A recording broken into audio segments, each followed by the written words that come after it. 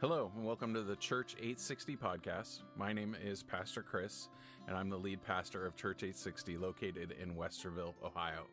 Our podcast will have daily episodes uploaded where we have curated some of the best Bible teaching from across the globe. We hope you enjoy today's episode. Dear Heavenly Father, I do thank you and praise you for just being an awesome God, for working in our hearts, in our lives, and that you are a God of instruction. You are a God that cares for us, and that you are a God that is there for us. And just as we know that you are here today in this church, I pray, Father, you'd continue to reveal yourself, manifest yourself to us. I thank you, Father, and I give you this time. In Jesus' name we pray. Amen. Amen. We have been going through the life of Elijah. And we're going to watch where Elijah has been a very bold, radical a prophet. He's been somebody that's been in the king's face. And we've watched this king Ahab pop up onto the scene. And Ahab has been a very wicked king. He married, Jezebel, the epitome of all that is wicked and evil.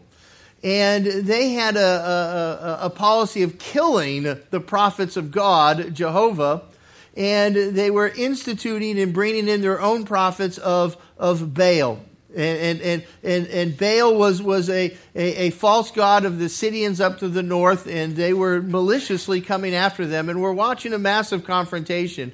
And Elijah turns around, and he comes up to the king and he says, very boldly, he says, "It's not going to rain until I say so. God's upset at you and a drought is coming because of the wickedness of your heart and in your life." And we watch then for 3.5 years, there's no rain on Israel. And it's a terrible time. And now Elijah is coming back to meet the king and say it's going to start to rain. But he wants to have this major confrontation. He's going to ask everybody to come to Mount Carmel. Now, I don't know about you. I'm not a native of Ohio. I was born and raised in Massachusetts, joined the Marine Corps, was stationed in California and lived there for about 5 years. Then I lived in Arizona for about 3 or 4 years, and then I came out here in 1989. And basically, I always thought it was kind of weird when you drive around and you see a hospital, and the hospital is called Mount Carmel. And I always said, that's a really strange name for a hospital, don't you think? And you ever thought about it? Why would you name a hospital Mount Carmel? Well, by the end of today, you should know. And we're going to see that some things happen on Mount Carmel that are very important and very big. I think we have one of the coolest chapters of the Bible in front of us, because it's going to be a major confrontation. And we watch then where there's a hatred between the two sides. And we left last week at 1 Kings 18:18, but we'll read 17 and 18 to give us a little flavor of where we're picking up. And it says, "And then it happened," in verse 17, "when Ahab saw Elijah," that's the king looking at the prophet, "that Ahab said to him, 'Oh, is that you, O troubler of Israel?' And he answered, 'I haven't troubled Israel, but you and your father's house have, and that you have forsaken the commandments of the Lord and have followed the Baals.'" And as you would, we're watching then a blame game going on. And as I've said, it's always amazing how people can blame us, the good guys, for doing something wrong. Elijah's being called the troubler of Israel. And Elijah says, "Don't look at me. It's not my problem on what's going on. It's your problem. You're the one that's following into sin and bringing the wrath of God upon the nation." And we always get castigated, thrown in, lumped in with people that are troublemakers when we're standing up for righteousness.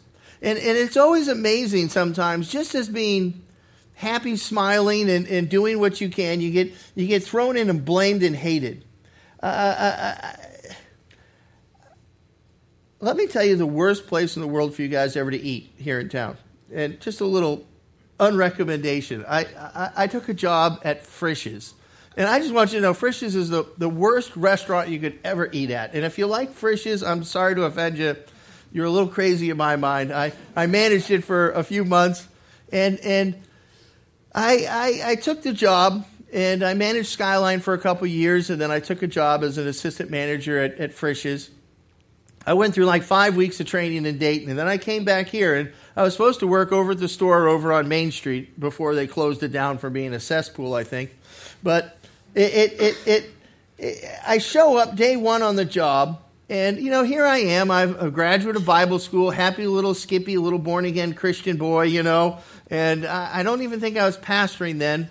And I was just a simple guy, but the first day there, I meet the manager. I'm supposed to be the assistant manager. Here's the manager of the store. And it's a lady. She's a couple years older than me. And she's sitting over there crying in the corner.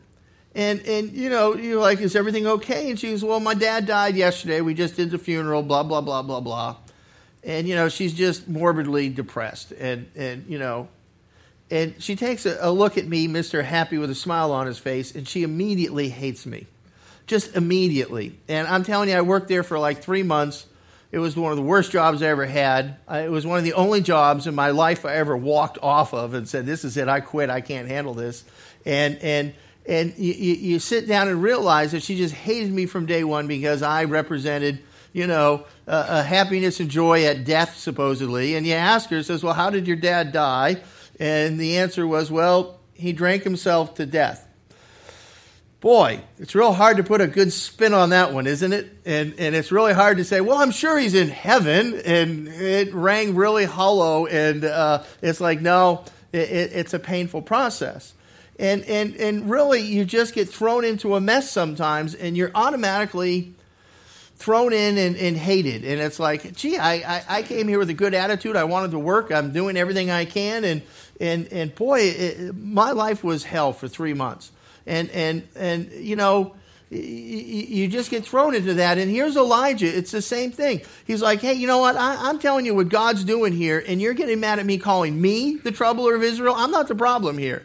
And sometimes as we walk before the Lord, we have a joy about us that the world hates.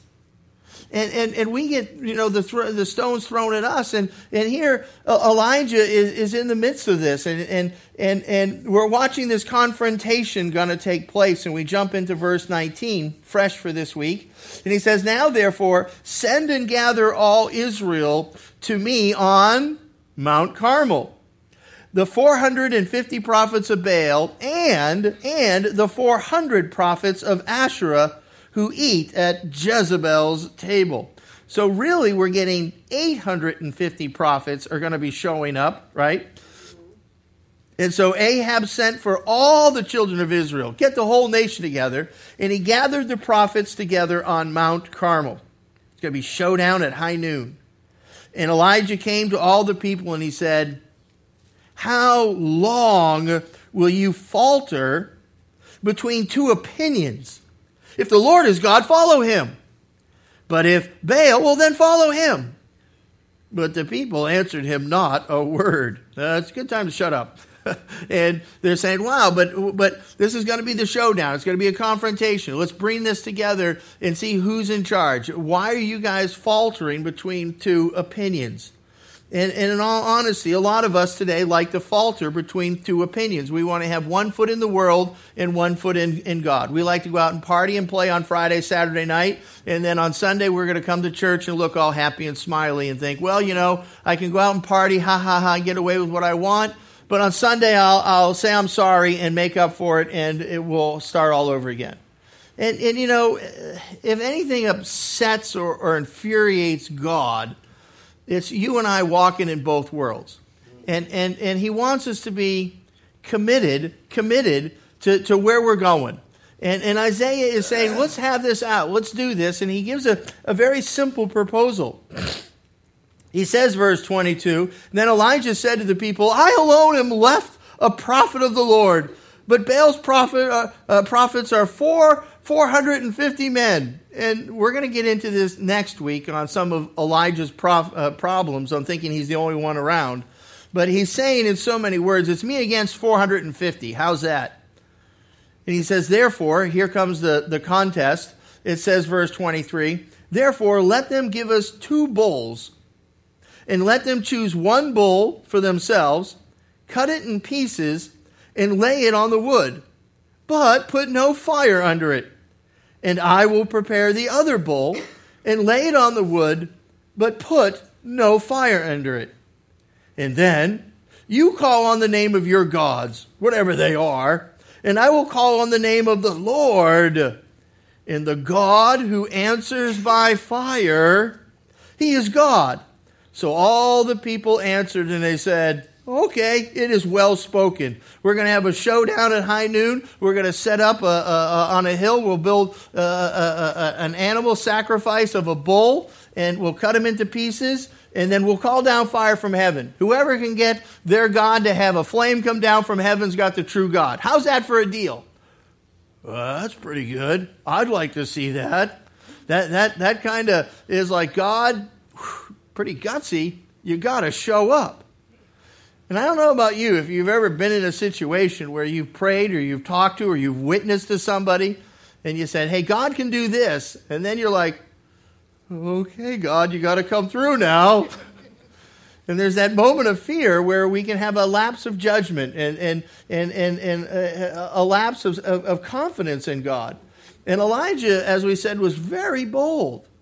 He's turning around and he says, I want to see fire come down from heaven. If you got a God that's up there, let's see him show up, because my God will show up. Woo! Now Elijah said to the prophets of Baal, verse 25, choose one bull for yourselves and prepare it first. And for you are many, and you call on the name of your God, little g there, but put no fire under it. No matches, no Bic butanes going on here, no tricks. He says, so they took the bull which was given them, they prepared it, hacked it up, and they called on the name of Baal. Woo! From morning even till noon. And they were saying, oh, Baal, hear us! But there was no voice. No one answered. Why? Because there's no God. And they leaped about the altar. They escalated to the next step which they had made. And so it was at noon now. And Elijah started to mock them. And he said, cry out loud. Oh, for if he's a god, well, maybe he's out meditating. You need to wake him up. Or he's busy, or he's on a journey, or perhaps he's sleeping and he must be awakened. Yell a little louder. And so they cried out loud. And then they elevate the game to the next level. And they cut themselves, as was their custom, with knives and lances until the blood gushed out of them. And then midday was past. There goes to the next level. They prophesied until the time of the offering of the evening sacrifice. But there was no voice, no one answered, and no one paid attention. And so this is the false prophets, and they're giving it their gosh honest best shot at getting their God to show up. And notice it's a progression of events, if you would, where it starts off with simply calling on the name. And they're calling out, and they're going to say, hey, Baal or whatever this thing is, and come on out, come on out. And somehow or another, it escalates into the leaping and the jumping around. And I don't like to put down other churches or religions or practices. And to be honest with you, sometimes I can be a little jealous. Our church, God bless us, we have a problem with being able to clap. We're very weak. It's been getting better the last, couple months, let's say. But over the years of 20 years or so, we've always been way out there. And sometimes I go to a church and you visit someplace, and man, they can not only clap, they got everybody clapping, but they can clap in harmonies as well. You're hearing a bum, bum, bum, bum, bum, and a bum, bum, bum, and a bum, bum, and I'm like, whoa, I can't even get boom, boom, boom out of a congregation, and you can almost be envious of that. But sometimes it's the jumping around, the leaping around, and the clapping that as they say, it's more perspiration than it is inspiration. How's that? And sometimes we want to jump up and down, and if we're really working up a good sweat, well, then obviously it must be God's in the room because we're all sweaty. And you're going, yes and no. I wish, we want to be exuberant for the Lord, but sometimes it's a hyper push. And then all of a sudden it goes to the third level where now all of a sudden they start cutting themselves. And it is weird that people would go to that level in a form of worship. There's a sickness of some people that get morbidly depressed and they start cutting themselves. They're called cutters. And they'll sit down and take a razor blade and they start slicing their own flesh. And it's really sad to see someone who's cutting themselves with a razor blade. And you get if you talk to people that do it, and I've had a couple of people in my office and say that this is a practice, and they say, when I do that, it's the only time I feel alive. Isn't that weird? You're cutting yourself, you're bleeding. And the other response you get is people would say, when I do that, I like the taste of my own blood. And you're going, wow, that's warped. And if your religion's leading you to cut yourself and to drink your own blood type stuff, you're doing something wrong. Okay, I'll just leave it at that. And Christianity should be there. But here, in order to entice their God, they believe that if they cut themselves as a sign of their commitment and sacrifice, it's going to actually get God to move for them. And then it gets even weirder if you watch this, if this is an escalation, and then finally it says that they started to prophesy. Now, to prophesy is saying, I'm speaking for God, I'm speaking out God's word. And it is sad that churches sometimes, in order to manifest God, they start this prophecy thing. And you hear, thus says the Lord and thus says the Lord. Sometimes it's thrown around all over churches. And sometimes it gets a little wacky. Well, thus says the Lord told me that you need to divorce your husband and marry me. Really? Now, last I checked, God was the same yesterday, today, and forever. God doesn't contradict himself. He doesn't change. And if God says he hates divorce, and now you're saying that he wants you to get a divorce, there's a contradiction there. And the thus says the Lord and the prophesying starts to overtake and override the Word of God. And we, hopefully at Calvary Chapel, want to keep the Word of God as the center of our lives and change ourselves according to what the Word of God is asking us to be, not changing the Word of God to suit us. And that's where things get really, really wacky. And it takes us to be students. It takes us to understand what they're asking for. And even though they called out, they leap about, they cut themselves, and they're prophesying, the idea is they're still saying it to nothing. And the heart of Christianity is to say, it's not what I do to serve God, it's who and what God is, and that he can change me. And if we understand that, we don't put our faith in faith, we put our faith in God. And God is the substance, he's the reality. And if we're not basing that on a true God, if we're going to worship Baal, what do you get? Nothing. And so it's important that we sit down and say, what is God? Who is God? And the wordplay here is that here's the Lord, capital Lord, our Jehovah God of the Bible. And this is the God of Abraham, Isaac, and Jacob, if you would, the one true God. And then we understand the rest is that there are no other gods. It's all fake. It's all images. It's smoke and mirrors. And people with a lot of hype can, make up a false God that they're not really worshiping the true God. And we watch then Elijah. Now it's his turn. He's up to bat. And Elijah said to all the people, verse 30, he says, come near to me. So all the people came near to him. And he repaired the altar of the Lord that was broken down. Elijah took 12 stones, according to the number of the tribes of the sons of Jacob, to whom the word of the Lord had come, saying, Israel shall be your name. And then the stones he built an altar in the name of the Lord, and he made a trench around the altar, large enough to hold two seahs of seed. And at that point we go, wow, that's a lot.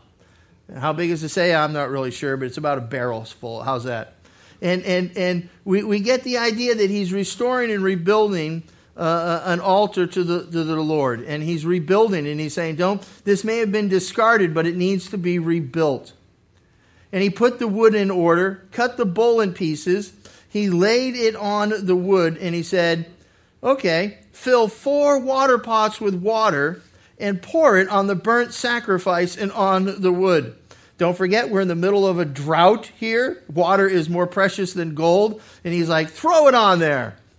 And then he says, do it a second time. Yay! And they did it a second time. And he said, do it a third time. And they did it a third time. And so the water ran all around the altar. And he also filled the trench with water. So he's like, there's no spark that's going to start this thing. It's drenched with water. It's a lagoon, if anything. And it came to pass, verse 36, at the time of the offering of the evening sacrifice, that Elijah the prophet came near, and he said, Lord, God of Abraham, Isaac, and Israel, let it be known to you this day that you are God, and in Israel, and I am your servant, and that I have done all these things at your word.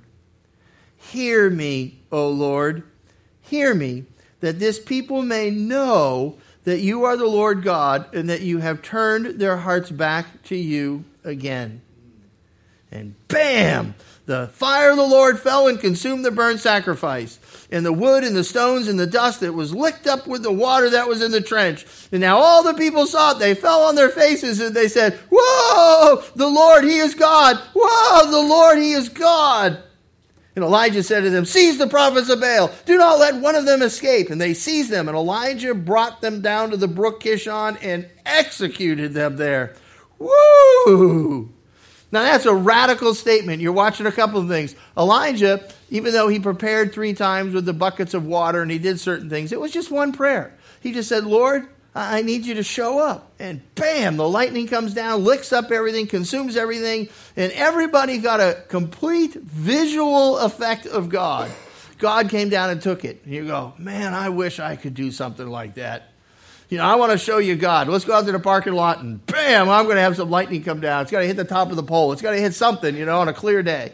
And to see the demonstration of power, but his prayer is critical. He wasn't praying like the prophets of Baal to nothing. He was praying to the one true God. He named him, this is, God of Abraham, Isaac, and Israel.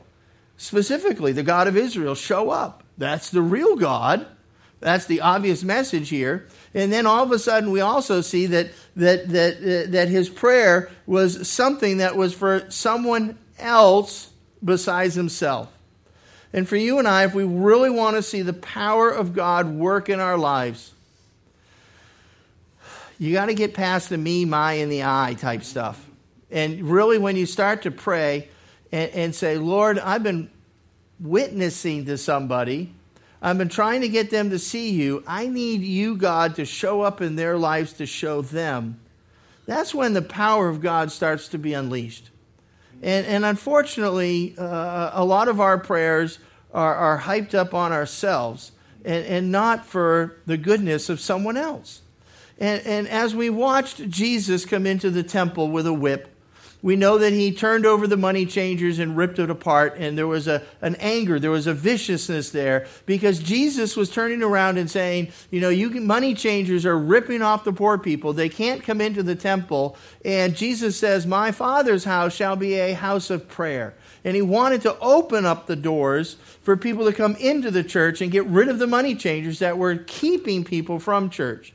And sometimes there's a call for you and I to take action, and God has a tendency to move when we're in the position to take care of someone else. Not, Lord, I got a problem and I need this and I need this and this and this and this, take care of it. And God just goes, get out of here. I'm not here to be your little genie in a bottle. And yet we're watching a simple sequence where something radical happened. And if you watch this, you see this in a lot of the Old Testament prophets, where they pick up the machete and they start hacking heads off. I don't know how you guys would feel if, Pastor Dave Brown was having a problem with somebody in the church, and I picked up a machete and I cut their head off.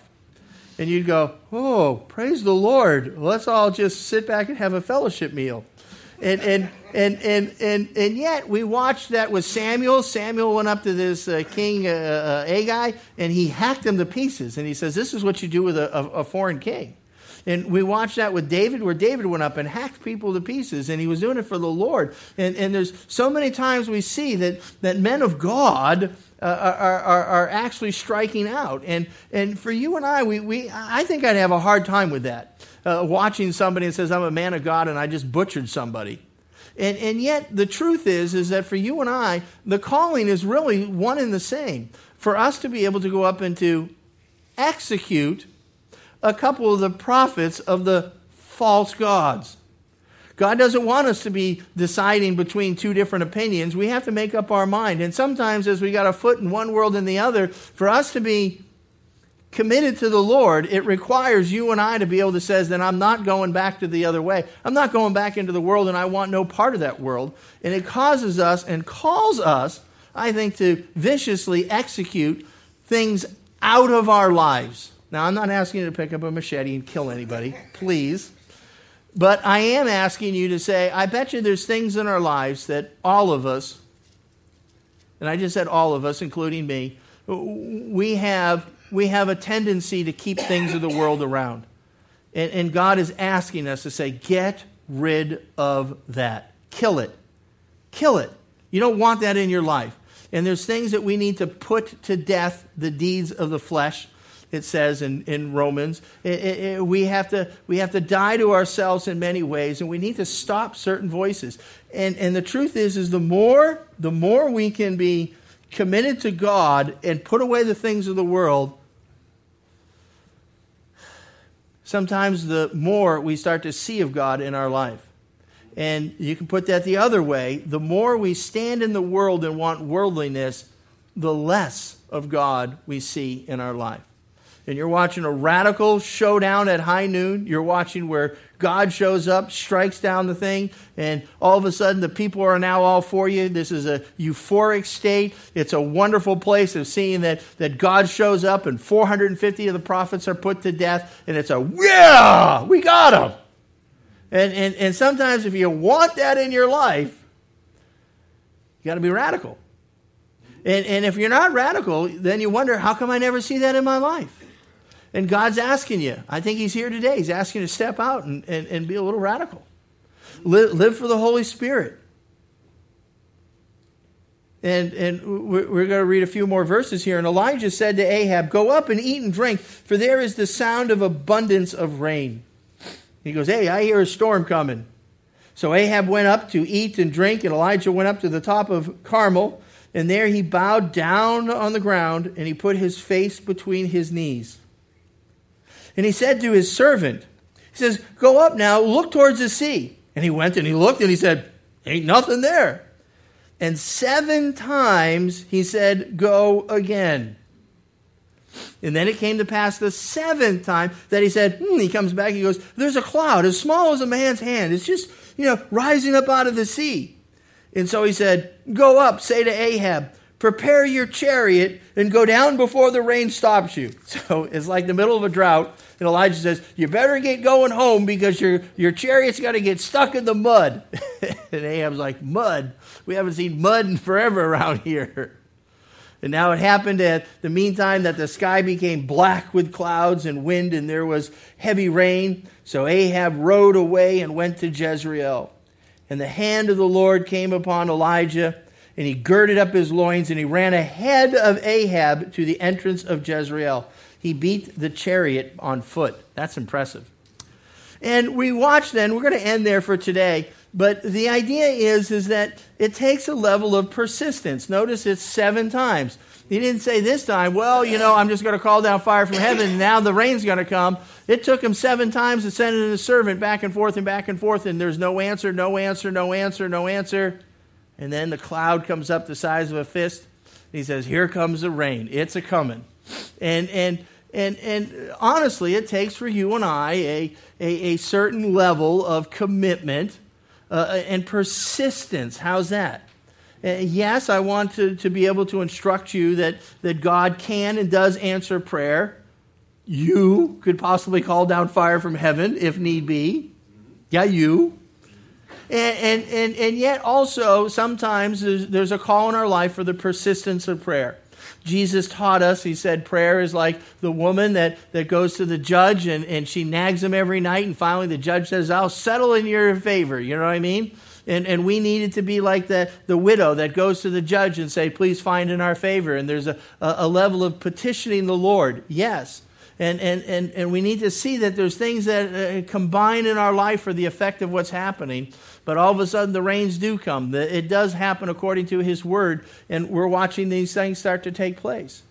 And for you and I, we need to grow. We need to have that level of commitment in our lives to say, Lord, I want to make a radical change around me. I'm tired of the same old, same old. And it takes, if you would, a little bit of determination. It takes us to have faith in God, the right God, and to walk in that level of faith that we can start to see results. I hate to close a sermon with a quote from Woody Hayes. Not a godly man in many senses, but he made a statement that was on the commercial. And it says, as Woody Hayes used to always say, it's not the size of the dog in the fight, it's the size of the fight in the dog. And you know, that is so true that it's not built upon our outward stature of how big we are that we're going to accomplish anything. If there's fight in our heart, if there's a determination to go forward, we sometimes have to be able to say, Lord, I'm not giving up, I'm not quitting.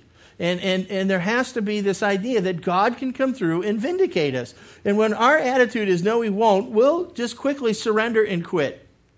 The old adage is the sermon illustration is you take a frog, you put him in the pan of water.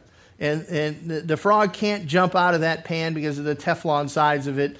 And he'll sit down there and he'll swim for about 5 minutes. And then he turns around, he surrenders and succumbs to the water, and he drowns and he's dead. And you go, no, it's not a frog in the story. It's a mouse, right? Frogs can swim underwater.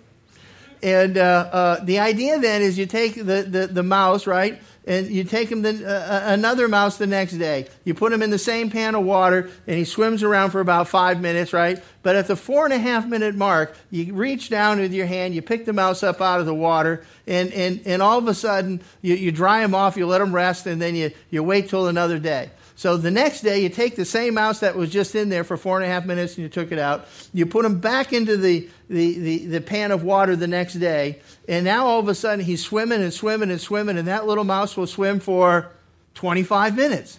He's convinced, he goes, if I just keep swimming, Mr. Hand's got to come down and take me out. So he can keep on swimming. But if he doesn't have the hope of Mr. Hand coming down to save him, right, he's going to drown in 5 minutes. He'll give up. And it's really the same thing for you and I. We go through life, and you know, we can go 20 minutes, and yet after 5 minutes, most of us quit. And we go, ain't no help, it ain't going to work.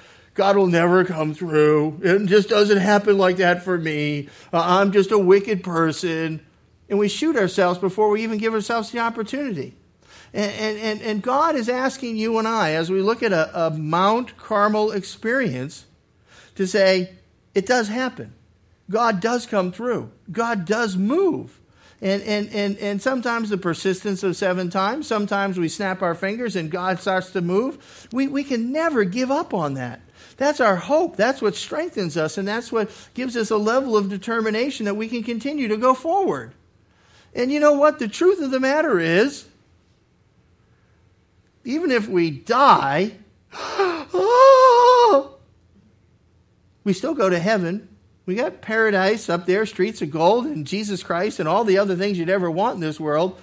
Is death that bad of a thing for you? No. It's a good thing. And does God ever answer all of us? Sure, he's going to take care of you. He tells you, I'm going to take care of you. Maybe in heaven, but I'm going to take care of you. And whether or not, you know, we're vindicated here in the world or in the flesh, and lightning comes down, It's irrelevant. It's God, do this for somebody else and I'm fine. And if I'm dead at the end of the day, I'm dead. And it's not the end of the world. And if we could embody that idea, we would have the level of persistence to continue. And there's nothing like going to the hospital and praying for somebody and saying, Lord, this guy's got, I don't know, pick a disease that's going to kill you today. And say, well, the guy's got to be dead. I know, Lord, we're praying for him. I know he's still dead at the end of the day. Okay. And God doesn't hear prayers like that. But if we had the Mount Carmel experience, good name for a hospital, I'm telling you, and we realized that God could come through, we would pray and says, Lord, I don't care what the doctors say. I don't care what man says. I don't care what the charts say. In the name of Jesus Christ, be healed. And the power of Jesus Christ can resurrect that person. You can heal that person. Yes. And then we would continue to persevere and to grow and to mature. Amen? Amen. And that's what God wants out of us. Amen? Amen. Amen. Quote from Woody Hayes, shoot me. Let's stand and close in prayer. Dear Heavenly Father, we do come before you and we thank you and praise you for just being an awesome God. I pray, Father, that we would take steps to be prepared and to know the right things and know that our lives are in your hand. But also, Father, give us that spark, that zeal to believe, Father, that all things are possible and you are here today to move and to touch. Yes. Father, if there is somebody here that needs to get saved, make that decision to live for you. I pray that they would come forward, Father, after church and receive, Father, just a prayer to change their heart. Father, if somebody here is sick and ill, I pray that they would come forward. We could anoint them with oil and your Holy Spirit could ignite them and change them and move, Father. We want to see you move here today, now. Father, we're willing to be persistent. We're willing to be strong. But Father, in a wicked and perverse generation that we live in, we look to you, Father, for all the things that we need. We ask this in Jesus' name. Amen. Thank you for listening to today's episode of the Church 860 podcast. We hope that you've enjoyed it. If you have, we ask that you would like and subscribe to the podcast so that you can get daily updates. If you'd like to know more about Church 860, please visit church860.com. Thank you. God bless.